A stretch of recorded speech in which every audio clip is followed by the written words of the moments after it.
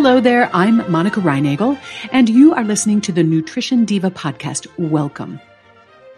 A listener writes, I have recurrent problems with Candida or yeast, and I've seen articles stating that I should eat less sugar and avoid foods that contain yeast, such as bread. How accurate is this advice?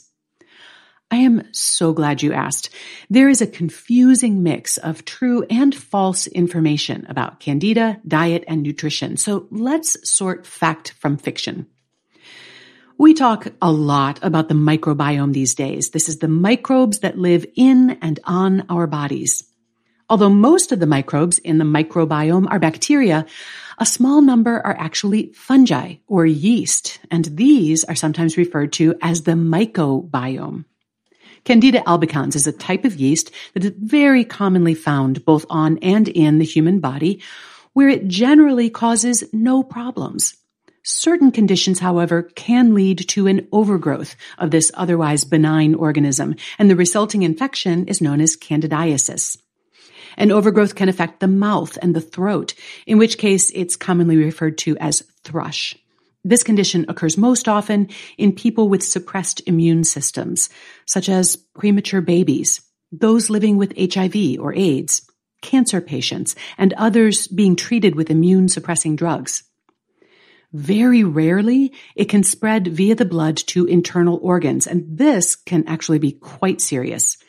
But by far the most common location for candidiasis is the vagina. So what are the symptoms of Candida overgrowth?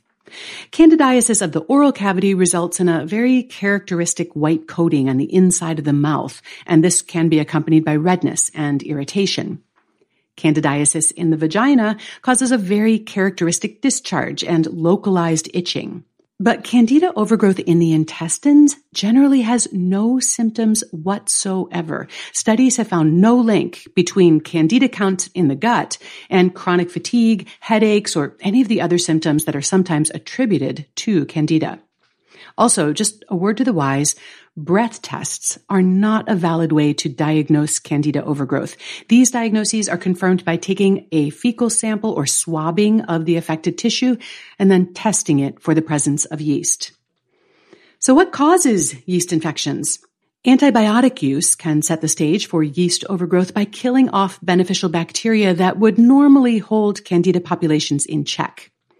High estrogen levels can also be a risk factor, and that's why yeast infections are far more common when you're pregnant or taking hormones. And as I said, people with a suppressed immune system can also be more susceptible to yeast overgrowth, as are those with diabetes. But apart from these more obvious risk factors, some women just seem to suffer from more than their share of these uncomfortable infections. And so it's natural to wonder whether diet and nutrition could possibly play a role. And as this listener discovered, you'll find lots of advice on the internet for anti-yeast or anti-candida diets. The most common advice is to limit sugar and carbohydrates, avoid yeast-containing foods, and increase your intake of probiotic foods. So let's take these one by one. Does a high-carb diet cause yeast infections? As I mentioned before, people with diabetes are at higher risk for yeast infections, especially if their diabetes is poorly controlled. And that might suggest that high blood sugar levels encourage yeast growth, but this hasn't been proven.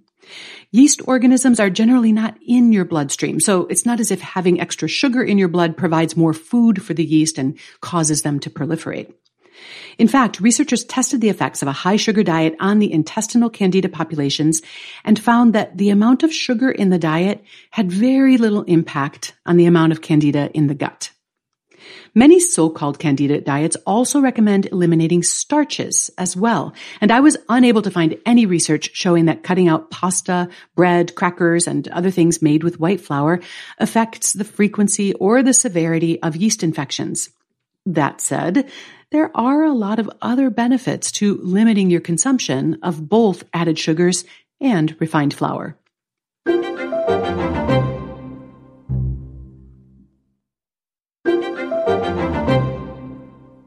So will avoiding yeast-containing foods help prevent yeast infections? Probably not. The type of yeast that lives on your skin and sometimes causes infections is Candida albicans. The type of yeast used to bake bread and brew beer is called Saccharomyces cerevisiae, and it only rarely causes infections. If anything, having some S. cerevisiae around may help you keep your Candida albicans population in check. People with an allergy to yeasts or molds, which can readily be confirmed with allergy testing, should absolutely avoid foods made with yeast. However, yeast infections are not caused by yeast allergy. And then finally, can probiotic foods prevent yeast infections? There is some research showing that eating yogurt can reduce the proliferation of Candida both in the mouth and in the vagina. And this seems logical. The beneficial bacteria in yogurt and other fermented foods may help keep the Candida population in check. Probiotic supplementation during or after antibiotic use may also help reduce the risk of antibiotic-related yeast infections. Although probiotics or probiotic foods may help prevent yeast infections, they're usually not sufficient to treat one that's already underway. Fortunately, there are antifungal medications, both topical and systemic, that are very effective. And at least one study found that combining one of these antifungal therapies with the probiotic supplement can work even better. Look, yeast infections are pretty hard to miss. The symptoms are fairly obvious, pretty unambiguous, and usually uncomfortable enough to get your attention. However, there are some practitioners out there who blame yeast intolerance or hypersensitivity to Candida for a long list of vague symptoms, ranging from headaches to fatigue to muscle pain to depression. Some even claim that the vast majority of the population is suffering from undiagnosed yeast overgrowth. There is very little evidence to support this theory. It's possible that some of those symptoms might improve on a quote-unquote anti-Candida diet, but this probably has more to do with reducing your consumption of refined carbohydrates and other processed foods than it does with your Candida counts. If you suffer from frequent yeast infections, check in with a doctor to rule out any underlying causes, such as diabetes or immune dysfunction. After that, reducing your consumption of added sugars and increasing your intake of yogurt and other probiotic foods might help, certainly can't hurt. And in fact, it's a good strategy for improving your overall nutrition. You'll find a transcript of today's show, along with links to the research that I mentioned, on our website at quickanddirtytips.com. And you can also search the archives for your nutrition questions. If you can't find your answer, email me your question at nutrition@quickanddirtytips.com or call the Nutrition Diva listener line at 443-961-6206. And your question could be the topic of a future episode. I also wanted to tell you about a special 5-week program I'm offering this April on overcoming stress eating. Obviously, the last 2 years have been a uniquely stressful time, but the truth is that this has always been one of the biggest things that people ask me for help with. Stress will always be a part of our lives, but we can stop stress eating even when the stress doesn't stop. To find out more and to register, please visit wayless.life/stress and use the code STRESSLESSDIVA, all one word, to save 40%. That's wayless.life/stress, and the discount code is STRESSLESSDIVA. Nutrition Diva is a Quick and Dirty Tips podcast. It's audio engineered by Nathan Sems with script editing by Adam Cecil. Our assistant manager is Emily Miller, and our marketing and publicity assistant is Davina Tomlin. Morgan Christensen is our podcast and advertising operations specialist, and our intern is Brendan Pika. Thanks so much for listening. I'll see you next week, and until then, remember to eat something good for me.